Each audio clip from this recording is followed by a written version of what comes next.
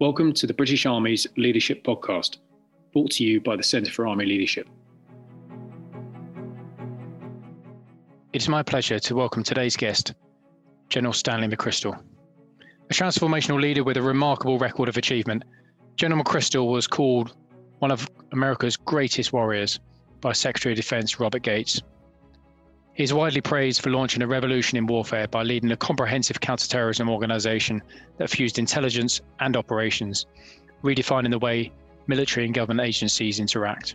From 2003 to 2008, General McChrystal commanded the Joint Special Operations Command, responsible for leading the nation's deployed military counterterrorism efforts around the globe. In June 2009, he received his 4th star and assumed command of all international forces in Afghanistan.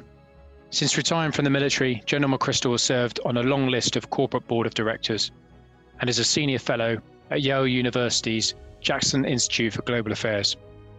He is the author of best-selling leadership books, My Share of the Task, a memoir, Team of Teams, New Rules for Engagement for a Complex World, and Leaders, Myth and Reality. General McChrystal founded the McChrystal Group in January 2011. So, General, very good afternoon, and a warm welcome to the Centre for Army Leadership Podcast. It's an absolute privilege to be able to speak to you today, and of course, an honour to have you on the show. It's my honour. So, General, we're gonna dive straight in, and I'd like to start by taking you back to some of your early memories. You come from a very proud heritage of military service. Your grandfather, a full colonel in the U.S. Army, and I understand your father, a Major General, serving in Korea, twice in Vietnam. Decorated with 4 Silver Stars, the Bronze Star, and Distinguished Service Medal. All 4 of your siblings have either served in the military or are married to people in the military. So no pressure on you when you signed on the dotted line. How did these early years, being brought up in such a rich military culture, a rich military family, shape you as the person you are today and the leader you are today? Well, it's interesting, and thanks for bringing all that up. I actually have 5 siblings, 4 brothers and a sister, and all of that applies to exactly what you said. I grew up in a military household. My father was a soldier. I was very, very aware of that. But most of my youth, he had come and he was serving in the Washington, D.C. area, and then he would leave us and go to Vietnam and come back. So I didn't see my father in the field or around troops. I knew of him doing that, but I didn't watch it up close. So he was not a stereotypical soldier figure to me, a martinet. That was not his style. The person who really affected me was my mother. She had come from a family in the South with a pretty rich history by itself, but she married my father as a young lady, and she'd gone through this life, had 6 kids, and then when my father took off and went to Vietnam, left her with 6 kids to raise, you suddenly realize what a heavy lift that is. And so the idea of service in what I saw on a daily basis was my mother's stoicism. And then the idea of my father, the letters we would get from him, and I would visualize what he was doing in Vietnam and whatnot. But it was that reality with my mother that really struck home. That's interesting. How did that shape you when you were leading in the military in terms of the importance of our families? And we've talked about this recently here at the Centre for Army Leadership, and this horrible concept of our partners being dependents. And actually, we're the ones that are dependent on them to allow us to do the jobs we do. Absolutely. I mean, I remember thinking of my mom, and then when I married my wife, Annie, we've been married 44 years. I was a 2nd lieutenant, and she was the daughter of a career soldier. And so she'd grown up in that environment. And then I watched her do the same thing, not because I told her to, not because there was a manual or handbook, but simply she seemed to take to it instinctively. And then as we got into the difficult periods, because earlier in my career, we were not as operational. The United States did not have as many wars as obviously after 2001. But she and her fellow military spouses just sort of quietly picked it up. And they just carried it. And there was not a lot of drama. There was just this very competent thought. And because I was in Joint Special Operations Command for so long, and I was deployed for so long, we essentially would send our problems home. we would send our wounded and our dead home, and we wouldn't go with them. It wasn't like the unit coming home. We would rotate things. And so the families were constantly dealing with this over an extended period. And I never remember them pulling to the front to say, we have this problem you have to solve. All I ever remember is, everything's okay back here, don't worry. Even though you know that on day-to-day life, it's not all okay. Yeah. That's real service there, isn't it? Definitely a joint effort. So talking about your formative years as a commander, then you spoke about your time as a second lieutenant, and a lot of our listeners would be well versed as General Stanley McChrystal, the JSOC Commander, the NATO commander in Afghanistan, but perhaps less familiar with your time as a lieutenant, captain, major. What did you take away from those early stages of your career? We all are products of our time. I entered active service out of West Point in 1976, and the United States Army was pretty bad shape then, damaged, almost a Vietnam hangover. And so the 82nd Airborne that I arrived to was not the storied unit of World War II. It was rebuilding itself. And so as a consequence, the experience I had with both the leadership over me and some of the soldiers under me was a lot more disappointing in the short term than I wanted it to be. At the same time, you realize these are good people. We just got to fix the system again. We've got to fix the culture of the organization again. We've got to relearn leadership. We've got to get more professional.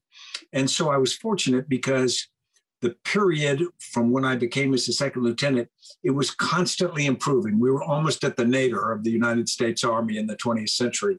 And we started getting better, and you started seeing decisions made at the policy level to extend command tours, to do centralized selection.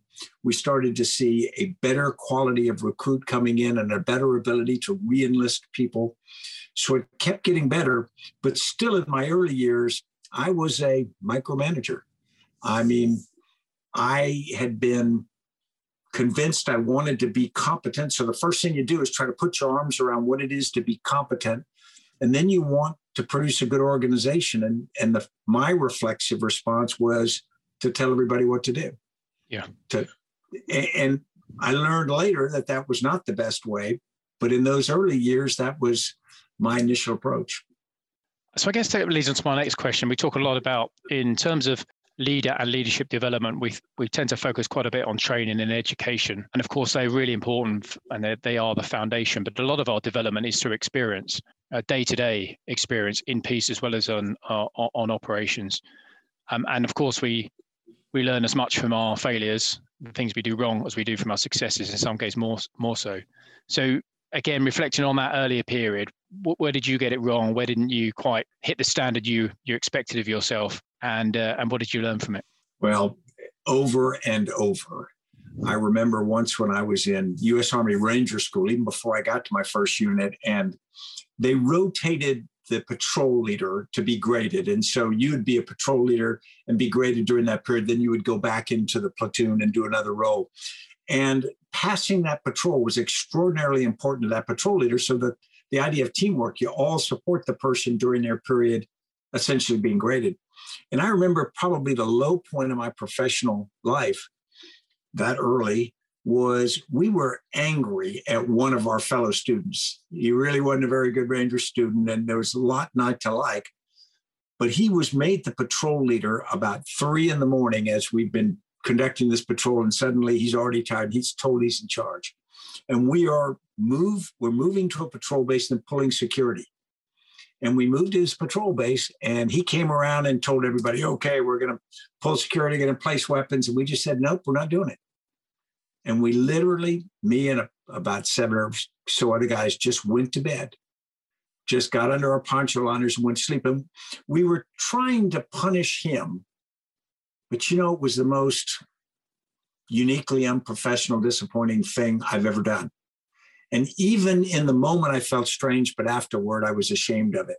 Even though I never thought the guy was a good Ranger, the point is that in the aftermath of that, I just talked away and I said, you know, it doesn't matter if my leader's good. I still have a responsibility as a follower. And so you go through places you make big mistakes. I had another night when I stumbled and got it right. I had moved my mortar platoon into position, and I was a hard ass. We're going to dig mortar pits wherever we went. And it's a lot of work to dig 81 millimeter mortar pits. So the platoon did that, and it was drizzling slightly, and so it was pretty unpleasant. And then I went to open the range so we could live fire, and it turns out that I had brought the platoon to the wrong location. And so I called range control. I said, hey, you got to help me out here. You got to open this firing point for me because this is where we are and this is where we're dug in. And of course, in the history of range control, they don't help many lieutenants out, and they didn't that night. And so I had that moment where we had to move. So we had to pick up, we had to fill in the holes because that was a rule. And we went to the new spot. And when we got to the new spot, it's now like 2 a.m. It's still raining. And I got that moment because I have said wherever we go, we will dig in. Now, they already dug in once. And because of my mistake, here we were going to do it again. And so I had one of these moral moments, and I said, okay, we're digging. And we did. Now, of course, I was smart enough to get down the hole and dig with them because, otherwise I would have been even more unpopular. But, you have those experiences that just get implanted on you. And I had a series of those. I had a series of really good leaders and some not so good leaders. And every one of them left me with something.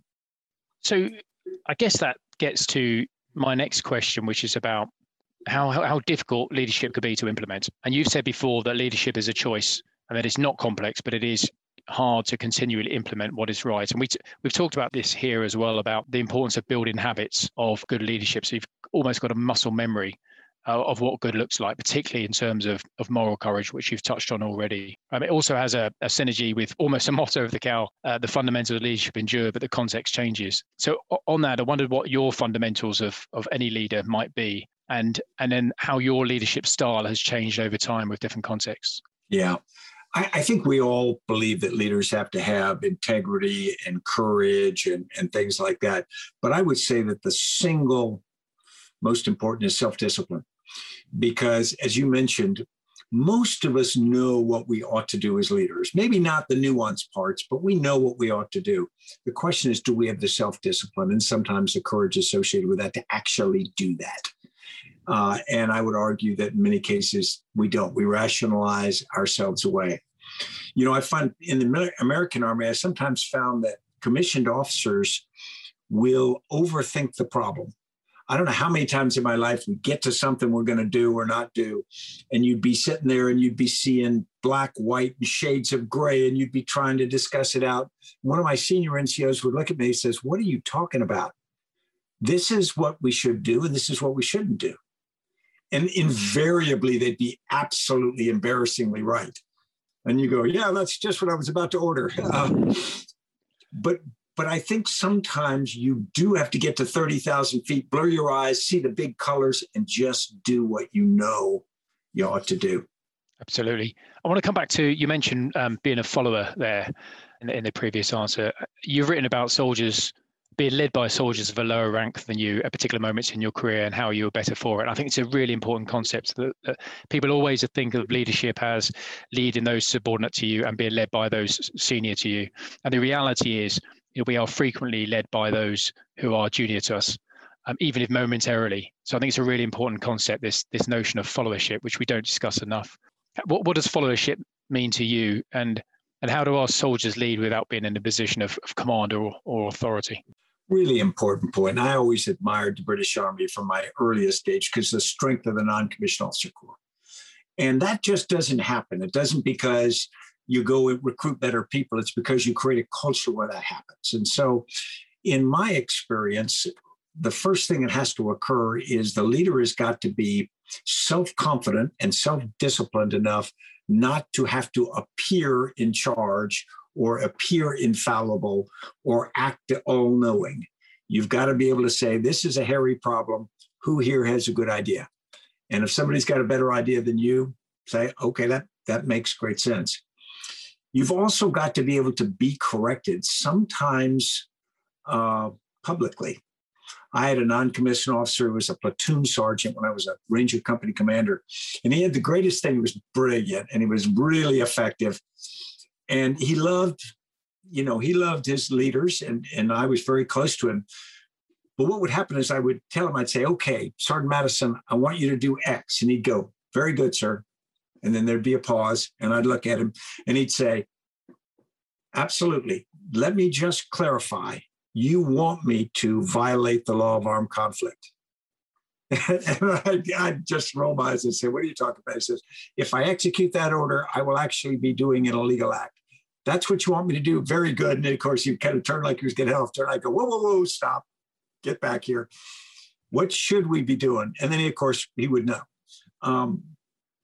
But that kind of shaping me as a company commander, and he was shaping his platoon leaders. It wasn't in a smart ass way. It was kind of tongue in cheek, but it was very effective. And when followers have got to own the problem also, I think the worst thing you can ever do is like when I was in Ranger School, I described, we just left the patrol leader out there hanging and said, okay, good luck.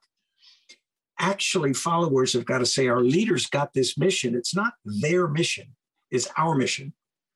And we have got to be as loyal to that mission as we do to our leader. And so whatever we can do to make the organization successful in that is our responsibility. And in the short term, that's, what action is right on the battlefield or garrison. In the long term is, how do you make your leader more successful and more effective? If you undercut them, if you talk behind their back, if you do those, what I call cheap leadership tricks, where you demonize higher headquarters, you get some short-term popularity inside your organization, until everybody sort of realizes that higher headquarters isn't really demons. They're just normal people. Mm. And then your credibility erodes over time. But I think all of us have been tempted in one time or another to pit people against each other, to undermine them, just because in the moment it seems like an expedient thing to do. It's just corrosive of the organization and of us as leaders. And I guess underpinning all that is that mutual trust, isn't it? And on the leader's perspective, from a leader's perspective, is humility to accept those challenges, humility for your NCO to speak to you with the best intentions like that. I'd like to move on to shared consciousness and purpose. Remote leadership is a hot topic, and thank you again for joining us at the Remote Leadership Conference last week. COVID-19 crisis has driven organizations around the world to drastically change, in some instances, their operating model, and leaders at many levels to refine their leadership approach. And one could argue that your team of teams approach that you spearheaded with the Joint Special Operations Command from 2003 in Iraq plays absolutely to the heart of this. So for our listeners that are not familiar with that concept, that approach, the team of teams approach, could you expand on that now, please? Absolutely. And it's not really original, but it was original in our execution of it. And what happened was we had a counter-terrorist mission that instead of being a single hostage rescue or counter-hijacking was to defeat an entire organization, Al-Qaeda in Iraq in this case, and then actually across the region, Al-Qaeda itself. And so it was a big long-term mission, not a specific single focused task. And what that meant is we had to disperse our organization, and we had to disperse physically, and we had to give everybody different pieces of the problem, but all the problem had to link together, because just as the enemy network operated and was self-supporting and constantly growing, we couldn't truncate ours or silo ourselves and look in certain areas and solve the problem, because the problem was the bigger problem. So the challenge was, how do you do that? Because typically we like to take an approach that someone calls MISI, mutually exclusive, collectively exhaustive, where we take a task and we cut it into pieces, and nobody's overlaps with anybody else's, and everybody does their part, and it all fits together perfectly, except it doesn't work because you can never get it close enough, and life just overlaps.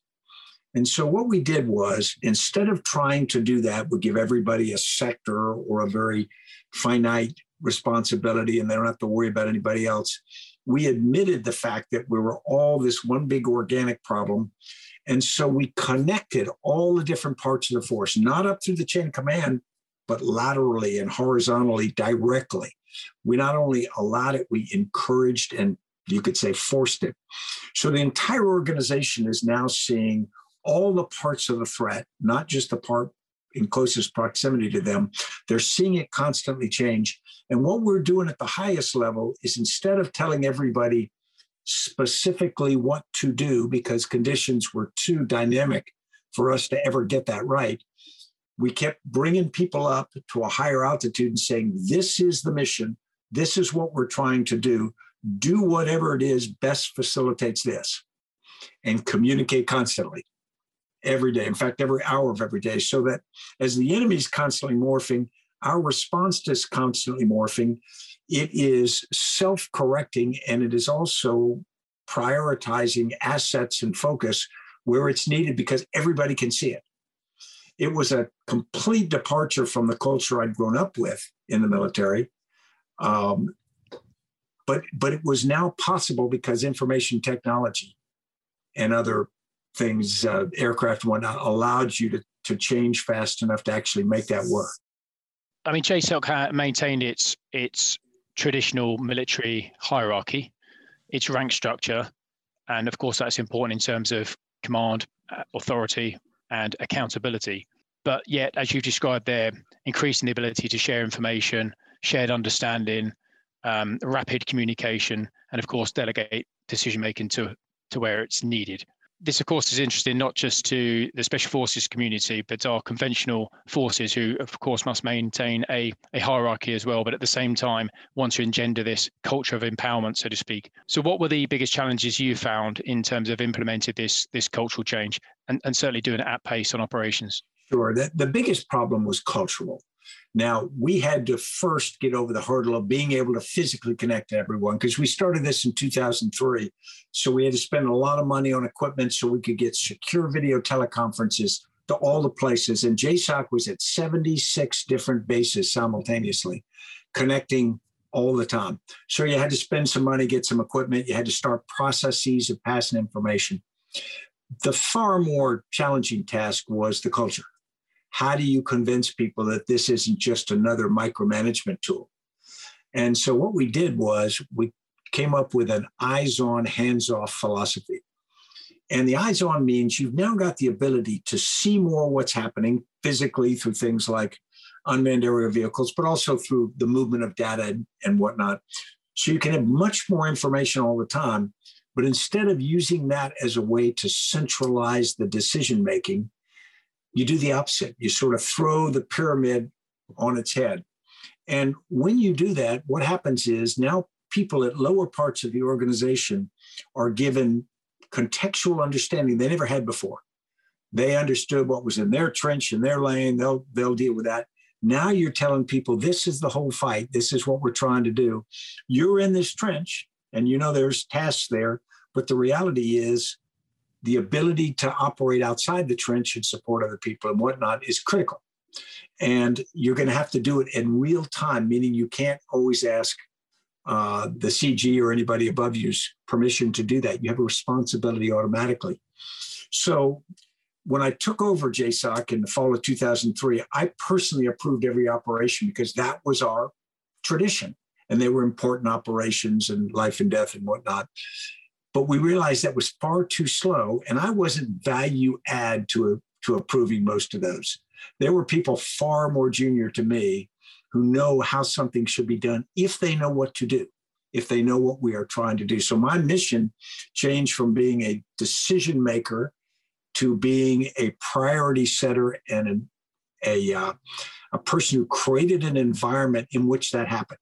Now, you mentioned importantly, we didn't reorganize the JSOC. We kept the military structure because for things like human resources and logistics, it works really well. And it gives you a trellis you can hang on to. But we had to change how information moved. We had to democratize and free up the movement of information so it could go wherever it needed to in real time. And we pushed decision-making as far down as we could. We used to say, decentralize till you're uncomfortable and then go one more level. And that's when you're pushing down to Corporal Smith down there, and you've always been a little leery of Corporal Smith for good reasons, and suddenly he's a decision maker. But, so be it. Because at the end of the day, Corporal Smith sees the problem at a distance we don't see the problem. He just has to understand what we're trying to do. And so it was a significant culture change, hardest for people in the middle, probably next hardest for people at the top like me, because, I spent all those years trying to be the commanding general so I could be in charge and thinking that was my responsibility. And I was giving away much of what I thought were my rights, prerogatives, and responsibilities for a different set of responsibilities, and then pushing it down to people who sometimes make mistakes.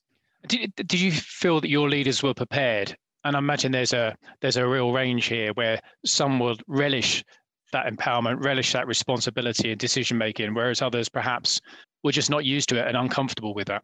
Yeah, a number of them were not prepared. In JSOC, we had the advantage that you get a synergy when a number of people start doing it. And in that special operations world, you had more mature people, more experience, a greater percentage were comfortable with it quickly. And there were, the holdouts.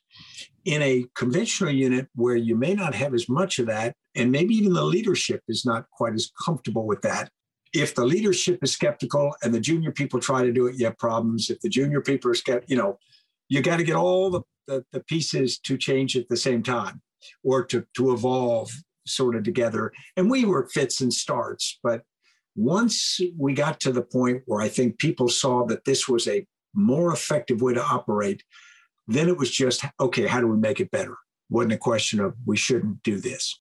And what were your key lessons in terms of driving that cultural change? You're working in the corporate world now, for example. What advice do you give to leaders when they're trying to implement cultural change? Yeah. The first is you don't have to have the right answer.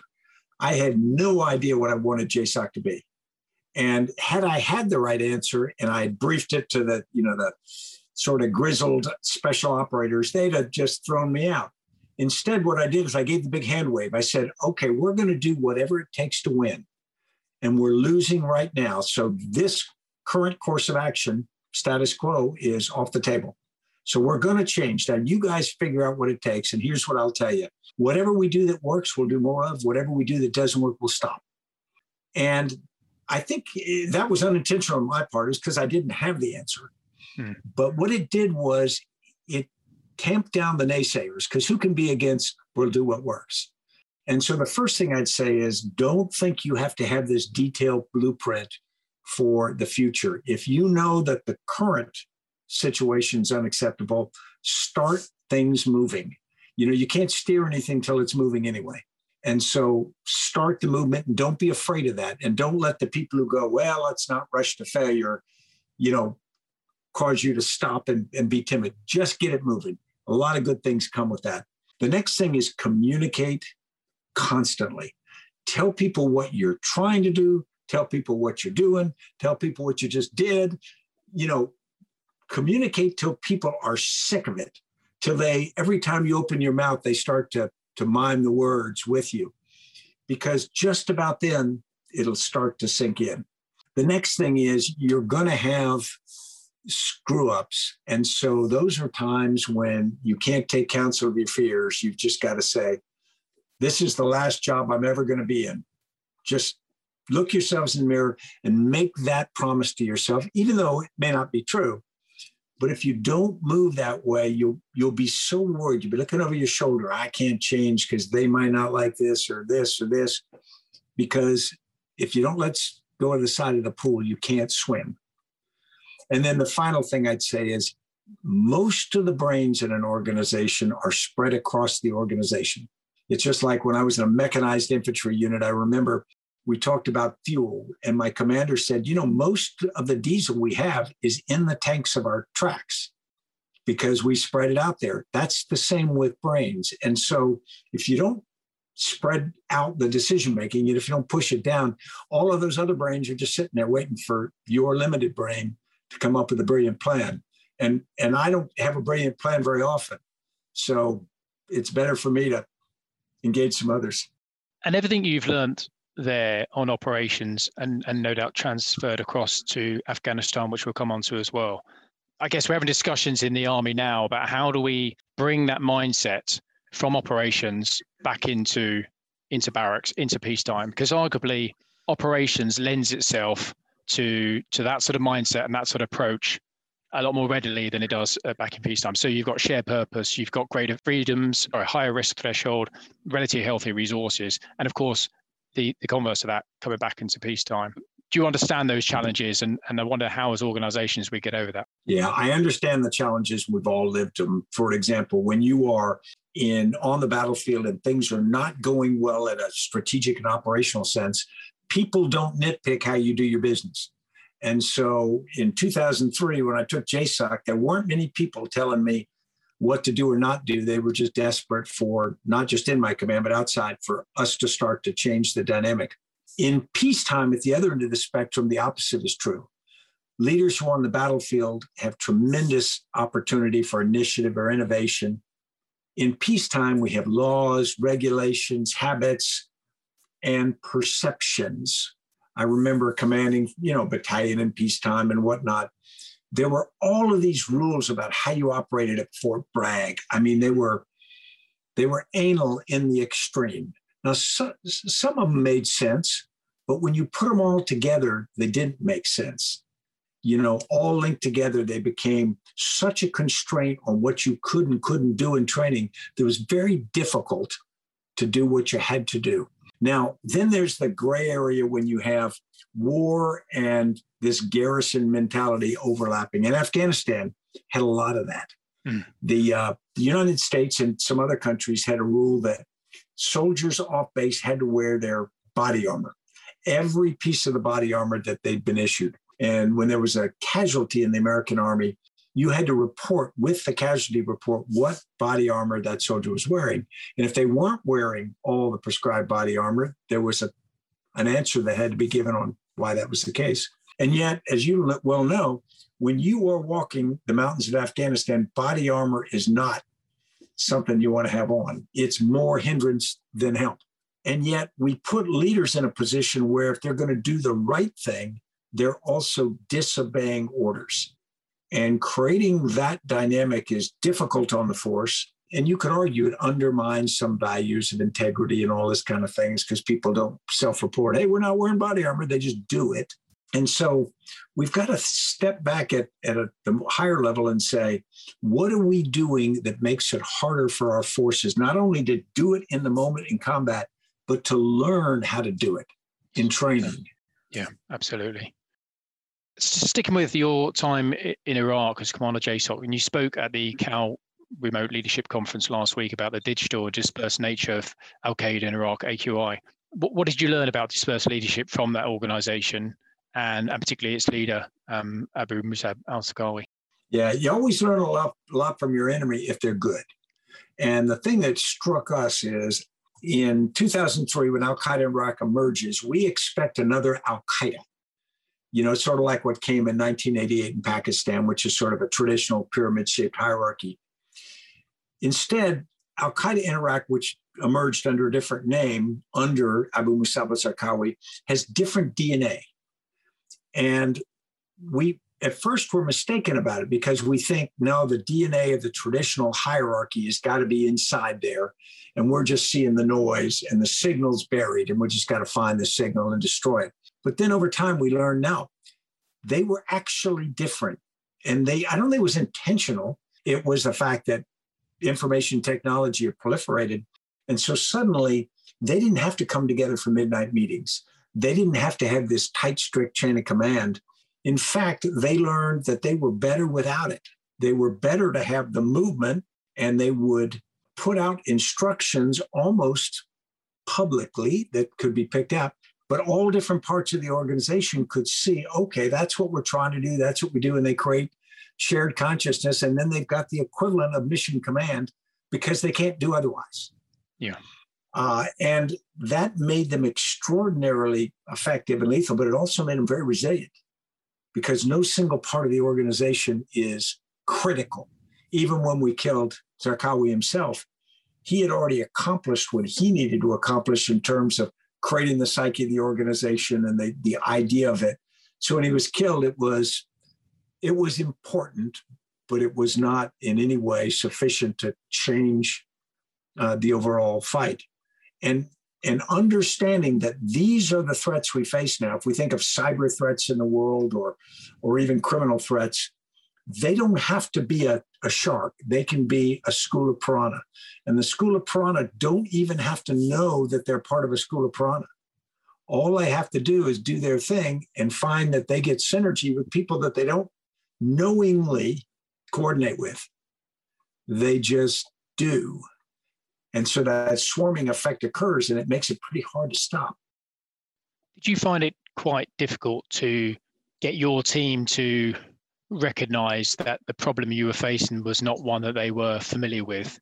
One of the things we've spoken about a lot is we're working in an increasingly complex world. The operational threats that we have to deal with are increasingly complex. And therefore, the requirement to understand what that threat is, and an evolving threat that morphs and changes, is absolutely critical. So I'm just trying to get at how you prepare your team to have that mindset where they're constantly questioning, constantly challenging, and trying to improve their understanding.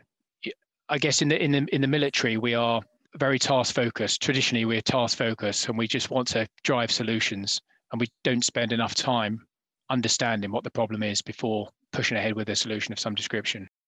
Do you think we're changing, and how do you generate that mindset in your team, which gets after understanding the problem? I don't know if we're changing.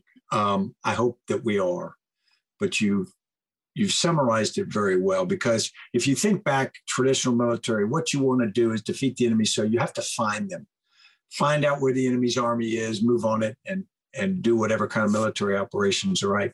Nowadays, you are essentially battling against an environment that's been created partly by the enemy, partly by other factors. And so it's like being in a hurricane, and maybe the enemy are flying things that are in that hurricane, and they'll hit you and they'll kill you. But the hurricane is also part of the problem.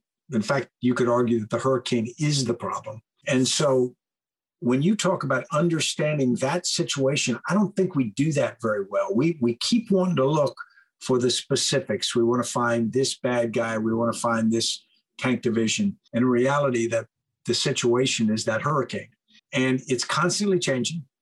And so how do you appreciate more than just, you really can't completely understand it. How do you appreciate how you have to operate in that environment? And can you change that environment? Sometimes you can reshape it. Other times you just have to weather parts of it to deal with other parts. And it just does not link up well with the tradition in our military forces to get a task, a certain number of forces, and have real clarity. I guess this feeds into my next question, which is about diversity of thought and experience, and the importance of having that on your team in order to provide that challenge and think differently, think laterally against these complex problems. And a lot of the work we've done here at the CAL, and I know that you've done as part of the McChrystal Group, has highlighted the importance of diversity of thought and experiences as central pillars to success in a team. So how important is harnessing that collective talent within a team, and how effectively do you get every mind in the fight? It's utterly essential, but it's not simple. It's not just getting people of different genders or something like that. It's getting different perspectives. And then the problem is, if you've got all these perceptions or perspectives that are very different, you can have the Tower of Babel and never have a conversation. So it's this really careful balance between getting all these diverse views on things and then still trying to get enough coherency on your estimate of the situation and your statement of the problem you're trying to solve to actually do something. Because just to stand there and have diverse perspectives and be bewildered by the moment isn't helpful. So the reality, it does take some discipline. It takes some leadership. And sometimes that leadership says, okay, I've heard everybody's opinion. Now shut up. Here's what we're doing. Yeah. Because as we all know, any plan you come up with will not be a perfect one. But if it is poorly executed, it becomes terribly imperfect. And so that's that balance. And so I think as we seek different perspectives, we bring diversity and we do all these things, we're also going to have to train ourselves and all the participants how to remain diverse, but be part of the solution and not just the naysayer. I want to bring a couple of themes together. We've spoken about culture. We've spoken about building teams. Both in your time as JSOC Commander from 2003 onwards and your time as NATO Commander in Afghanistan, there is a requirement for you to bring different cultures together across multiple sectors, not just within the military. And to look at Afghanistan as an example, I believe 46 different nations as part of that coalition. What were the biggest barriers to bringing together those cultural differences? And how do you maneuver around that military instinct for tribalism that we all know so well? Absolutely. The 46 nations in Afghanistan ranged in how well they were equipped, how well they were trained, how funded, and how much experience they had. And so some of the nations there had not been in combat since World War II, and they had very little to fall back on in terms of relevant, recent, generational experience. Others had been in combat constantly. Some had a lot of material, others didn't. Some had very experienced national leadership. We had other units that were getting called by the president or prime minister of their nation directly down to the battalion commander in the field on a pretty frequent basis. So everybody's dynamic is different. So I think the first thing that I came to the conclusion is don't try to make them all the same. Don't try to make them all like the British Army or the French. Everybody's got to be what they are. They've just got to be an effective version of what they are. Limitations and all, because you're not going to fix very many, particularly with a rotational system. So that means that you've got to understand that. You've got to use people for their strengths, try to improve them somewhat, but don't kid yourself. The second was don't create more inner turmoil than you already have. Don't go around criticizing other units for doing X or Y, or one unit's paying off the Taliban and other. You can get in closed doors and you can have a conversation with the commander, but it's not the kind of thing you bitch about, because that person's reality, that person's set of dynamics is very different from yours. And so you gotta, now that doesn't mean you can be passive, because you can't say, well, everybody's what they are, and so we're just can never get better than what we are. You've got to try to create synergy. And what I found in the nations is they all wanted to be better. Yeah. They were all slightly frustrated and embarrassed by whatever shortcomings that they had. And if you gave them an opportunity to be better and encouragement and whatnot, you at least got more out of them. So I don't think publicly criticizing your comrades or fellow nations is a good move. I don't think you can change your standards, meaning I had certain standards for American and British units that were different from standards for others. Mm-hmm. Now, I'd still communicate them, but I wouldn't go expect, some of the countries to operate in the same way that I would absolutely force some of the ones I was more experienced with to do, because I knew they were capable of doing that. I knew their circumstances would allow that. Yeah. But this is always going to be challenging. Moving on to risk. And you know better than anyone else the inherent risk in everything the military does, whether it's low-level training at unit level or conducting deliberate operations overseas. There's varying levels of risk that leaders must deal with. And I've read a recent paper of yours, A Conversation on Risk, in which you describe how most people interact with risk more intuitively, choosing instinct rather than a discipline process. So I wonder if you could just unpack that for us, please. Sure. I think all of us have a set of risk management tools we use, and we go through filling out the matrix or do the mathematical equation, and we finish that, and then we go make the decision based upon something entirely different. What's in our gut.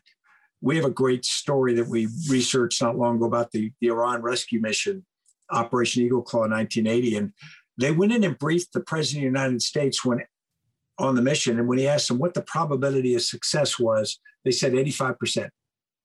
And this is two combat veteran senior leaders, 85%. And yet, if you go back and do a mathematical look at this 10-step operation, and you even give each step of it a 0.9% chance of success, which is, of course, much higher than they had, you come down with less than a 35% chance. Now, that's a flawed system. I mean, you can't pretend that math is perfect. But the reality is, if they'd said to the president 35%, he probably wouldn't have approved it. Yeah. And it doesn't make them wrong. They believed it was 85%. But we can't do math and pretend we're following the math and then make decisions other ways. The way I think about risk now, usually we say it's the probability of something and the consequences of if it does happen, and we'll figure that out. I think it's threats and vulnerabilities. You have threats that are out there. Some can be predicted and are known, and some just emerge. And you have vulnerabilities, some of which you know about. The difference between the two is you can do more about vulnerabilities than you can about threats. Meaning, if you have a cohesive organization that thinks on its feet, that shares information fast, anything that comes at them will be less threatening than if they are not. And so we spend a lot of time worried about whether, the enemy's going to do this or this particular threat comes, a meteor comes and hits the earth, when we really can't do much about it. What we can do is be really good at responding to risk, be extraordinarily agile as organizations, be extraordinarily cohesive, share information constantly. And I think that's the best you can do. And if you do that well, you're pretty darn effective. And how do we stop people becoming risk averse? Because the best leaders that we all know are the ones that see risk as an opportunity. Yeah, this is easy to say and hard to do, because we have leaders who do something that is risky, some level of risk, and it fails. And we say, well, there's got to be accountability. Commander, or captain, you run your ship aground, you lose command. General, you do X. The problem is nobody ever learns then. We have no veterans of screw-ups to go on. Nobody who's lost a battle who learned how to win. And usually coming out of a fight that you've lost, you learn a lot more than the one you won. Yeah. And so how do we create an environment? In the Second World War, the United States fired senior commanders all the time. Division commanders were relieved of command and then given another division 3 or 4 months later. And it's funny, that never happens in our military now. In fact, if you get a single chink in your armor or a ding in your record, you're through. You are not going to go up at all, which just tells people that if I can keep my uniform clean, I have a very good chance of rising. When in reality, if you're in the game on the field, your uniform's going to get dirty. But we still struggle with that. Even the corporate world does that. They struggle to a great degree. If a leader, a CEO doesn't make quarterly numbers, we'll pitch them. And maybe that's when they need to be talked to and explain it, and then say, now get back in the game, because you're now smarter than you were last quarter. And we've got to do that with our subordinates. Because we always say this. We say, we want you to make mistakes. We want you to and learn from them. But then we've got to go back and see whether that's how we promote it on that basis. Yeah. And from personal experience, wherever you manage risk well, and in your language, wherever you screwed up? Yeah. I would say that in JSOC, we got very good we failed about 30% of the time. And at the height of the war, we were doing 300 raids a month in Iraq alone. So 90 missions a month would be failures, and some would be spectacular failures, meaning you just slap your head, go, how could we be so stupid or so incompetent? And I learned over time, I didn't start this way, how to respond to those, how not to get mad, how not to show facial expression, because everybody else in the organization, if they sees that, will not take risks the next day because they don't want to be that person. Yeah. And that was learned pretty late in my career, but that's what I've come to believe. I'd want to finish, General, on the last theme of strategic leadership and a few questions on this. And you've held clearly a number of positions at the strategic level now, both in the military and now in the corporate world. One could argue that the most important thing as strategic leader, and having spoken to a number recently on these podcasts, their focus is very much about managing up and out, and certainly looking forward to the future of the organization in order to allow them to lead down and in. How did you find this challenge as a leader? Really hard, harder than I think some of my peers did. I had been in the counter-terrorist world, which was secret and a bit insular, and although we had a strategic fight, I didn't have to fight it publicly because we were secret. And then when I found myself a 4-star in Afghanistan, I found that more than 50% of the problem in Afghanistan was not military on the ground. It was the confidence of the Afghan people, the attitude of Pakistan, the attitude of the European participants in the coalition. So in reality, the most important part of that mission, the strategic part, was in keeping everybody on board. Yeah. Making people believe we were going to get this done. And a lot of people were tired of it because I took over 8 years on and whatnot. So I found that requiring skills and experience that I had in smaller amounts than I wish I did. And when you talk about managing up, I had grown up in the world that says you don't manage up. You do your job and your boss will take care of you or not. And I learned that's completely wrong. You have to manage up. And I learned some of that in JSOC, but by the time I got in Afghanistan, managing the political leaders and the perceptions is just extraordinarily hard in a profession where we profess not to do that. Yeah. We profess that we're a soldier in the state, boom, boom, we just do our job. But you're not. Your job is that. You've got to have the freedom of action and support to do what you do. So I found that remarkably challenging, and I could have been a lot better at it. And blending your now current experience of the corporate world, how does strategic leadership differ from the military to that outside of the military? Yeah, it's not remarkably different because the good strategic leaders, I think, would step comfortably to either. In the corporate world, what I see good strategic leaders do is they set a very strong direction for their organization and they communicate it very clearly and constantly. And that's internal. They make sure the organization believes it is going from A to B. And then they do the same thing outside the organization. Sometimes it's to the marketplace, sometimes it's to investors, whatever. They portray a clear picture that doesn't just seem like marketing. It seems like it is real. And therefore, it can't just be smoke and mirrors. There's got to be substance to it. But the more you effectively do it, the more it becomes real because people believe in you, people invest and whatnot. So the best strategic leaders I've seen can do those two things and do it with a tremendous amount of focus and persistence. They're not jinking and jiving around all the time. They may be adaptable to changing conditions, but they're not adaptable to overall direction and desired outcome. And ones who are not that way, you see struggle. And bring it back to the current crisis, COVID-19 pandemic, you will have seen a lot of corporates that have thrived in the complexity of the current environment, whilst others have clearly struggled. What organizations have responded well, and which are those that have struggled? And what can we learn from the corporate world, and vice versa? What perhaps can the corporate world learn from the military? The first thing I'd say is this is going to sound like a clever answer, but I don't think they know. I don't think successful and unsuccessful organizations know what they did differently. In the first few months after COVID-19 hit, everybody suddenly, in many cases, had to go work from home, be dispersed. And then it worked. They were able to communicate by Zoom and it worked, and they did pretty well surviving. And they really patted themselves on the back and they said, this is a whole new normal. We're never going back to our offices. Now they're not saying that. They're saying something very different. Many of the things that they did in those first months were relying on muscle built up over time, relationships, habits, processes that they couldn't develop during a distributed environment. The ones who did very well, and this is completely unfair, but many of the ones who did very well because the conditions supported it. People who made the home food that people cook at home, people who sold cleaning products, they suddenly sold a ton of stuff and they conclude that they're geniuses. And then people who do things that can't be done, own movie theaters or whatever, aren't doing so well and people think they're idiots.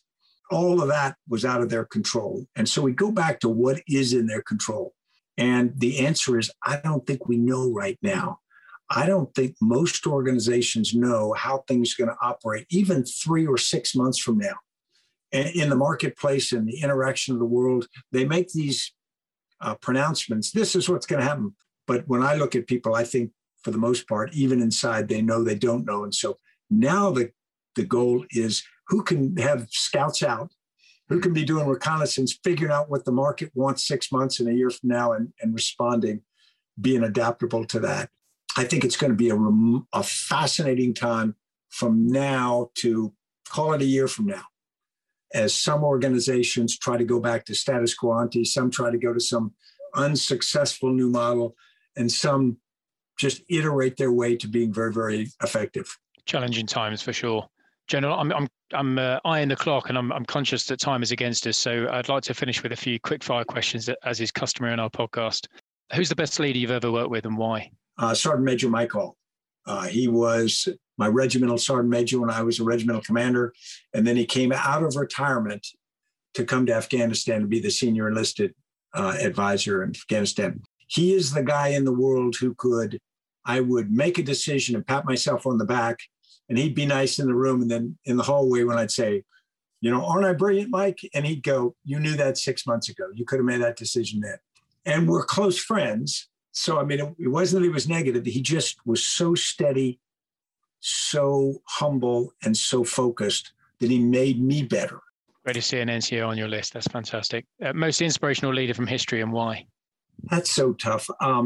I kind of like Ulysses Grant. And the reason he's inspirational to me is, he failed more than a man's got a right to fail. He struggled in so many things. And then when he was required to rise into the war, it wasn't easy. He didn't suddenly become a superhero on the battlefield. It took a couple of years. And then he just sort of doggedly kept on. And maybe that's, sort of triumph for the ordinary guy. Maybe tells us any of us, if we're willing to do it, can do it. Most enjoyable leadership position you've ever held? Battalion command was amazing because you got enough people where you can make stuff happen, and small enough you know them all, essentially. Although leading JSOC in the middle of the fight was pretty special as well. But it was. With hindsight, what would you tell a young Second Lieutenant Stanley McChrystal straight out of West Point about leadership? You're going to make mistakes, but everything you do counts. So I would say I'd go back to the thing about self-discipline. Decide what kind of person you want to be. That will change a little bit with experience. Decide what kind of person you want to be and be that. Don't blow with the winds. Don't follow what your friends do or what people say. By that point in life, 21, 22 years old, you know what's right and wrong. And decide on it, stick with it, and follow it. I think most of us do that to a degree, but we all look back at times when we probably wavered and took detours more than we wish we had. Sage advice. Final question, General. What is your biggest leadership challenge in the future? Oh, my three granddaughters, 6, 4, and 1. They live next door to me. So, I get gang tackled every day. So, if I survive this one, then I'll be a real leader. Well, it's a great wrap. We started with family, we ended with family. Couldn't be more poignant. General, thank you very much indeed for your time. My honor. Thank you. Well, what a fascinating conversation with a vastly experienced and, of course, highly respected military leader. So much ground covered in such a short amount of time. We spoke about the importance of experience and how, of course, we're all leaders of our time. But General McChrystal, reflecting back on his earlier service at a very difficult time for the US Army as it transitioned out of Vietnam. And also, I was impressed with how honest he was about his appraisal of his own leadership failures throughout his career, not just in those early years, but as a very senior operational commander. And of course, to grow as leaders, we have to be honest with ourselves. We have to be prepared to acknowledge the mistakes and learn from them, but also be vigilant to the leaders around you and learning from the success and the failures of others around us, as we are indeed here today. We talked about followership, and I was really pleased that he recognised the strength of the NCO Corps and the British Army, which has long held a worldwide reputation. The General talked about the two-way relationship with a leader who has the humility to listen and is willing to be corrected, but with followers who have to own the problem themselves, shared mission, and shared loyalty to that mission. And of course, followership demands mutual support. Leaders who are expected to support those they lead, but this must be reciprocal. And the follower, him or herself, must be prepared to support the leader. We talked about the team of teams approach, made famous by the General's book of the same name, where he talks about connecting the organization horizontally and vertically, communicating with your intent, communicating consistently, enabling your organization to be self-correcting as the problems evolved and morphed. The importance of connecting the organization horizontally and vertically communicating one's intent, communicating constantly and at pace. The whole organization, therefore, being informed, having this true common operating picture, enabled by advancing technology, and in turn, enabling the whole organization to be self-correcting as the problem evolves and morphs. This eyes-on, hands-off philosophy, how to decentralize decision-making, empowered, of course, by greater situational awareness, and with that devolved responsibility, and whereby the chain of command become enablers to those nearer to the face of the problem. We talked about cultural change, which is a very topical subject at this time. Those in a position of authority don't have to have all the right answers, and that organizations need to evolve and change together. I like this concept he had of whatever works, we will do more of, whatever doesn't, we will stop. He talks again about constant communicating until people are sick of it. And of course, making the most of the brains that are spread across the organization and engaging them appropriately. And this led on to how best to harness different perspectives in your teams, balancing this diversity of thought and experience with a relevance and applicability to the task in hand, which takes discipline and leadership. And we talked about risk, which General McChrystal sought to reframe as threats and vulnerabilities, with the latter easier to understand and mitigate, and in so doing, providing better protection against potential threats. And finally, and encouragingly, our conversation opened and closed with a reference to our families and our loved ones, without whom, both as individuals and collectives, we couldn't do the job we do. Joint service, joint sacrifice. If you like what you've heard today, please do subscribe to our podcast, visit our website, Centre for Army Leadership, and follow us on our social media platforms, Twitter, Facebook, and LinkedIn.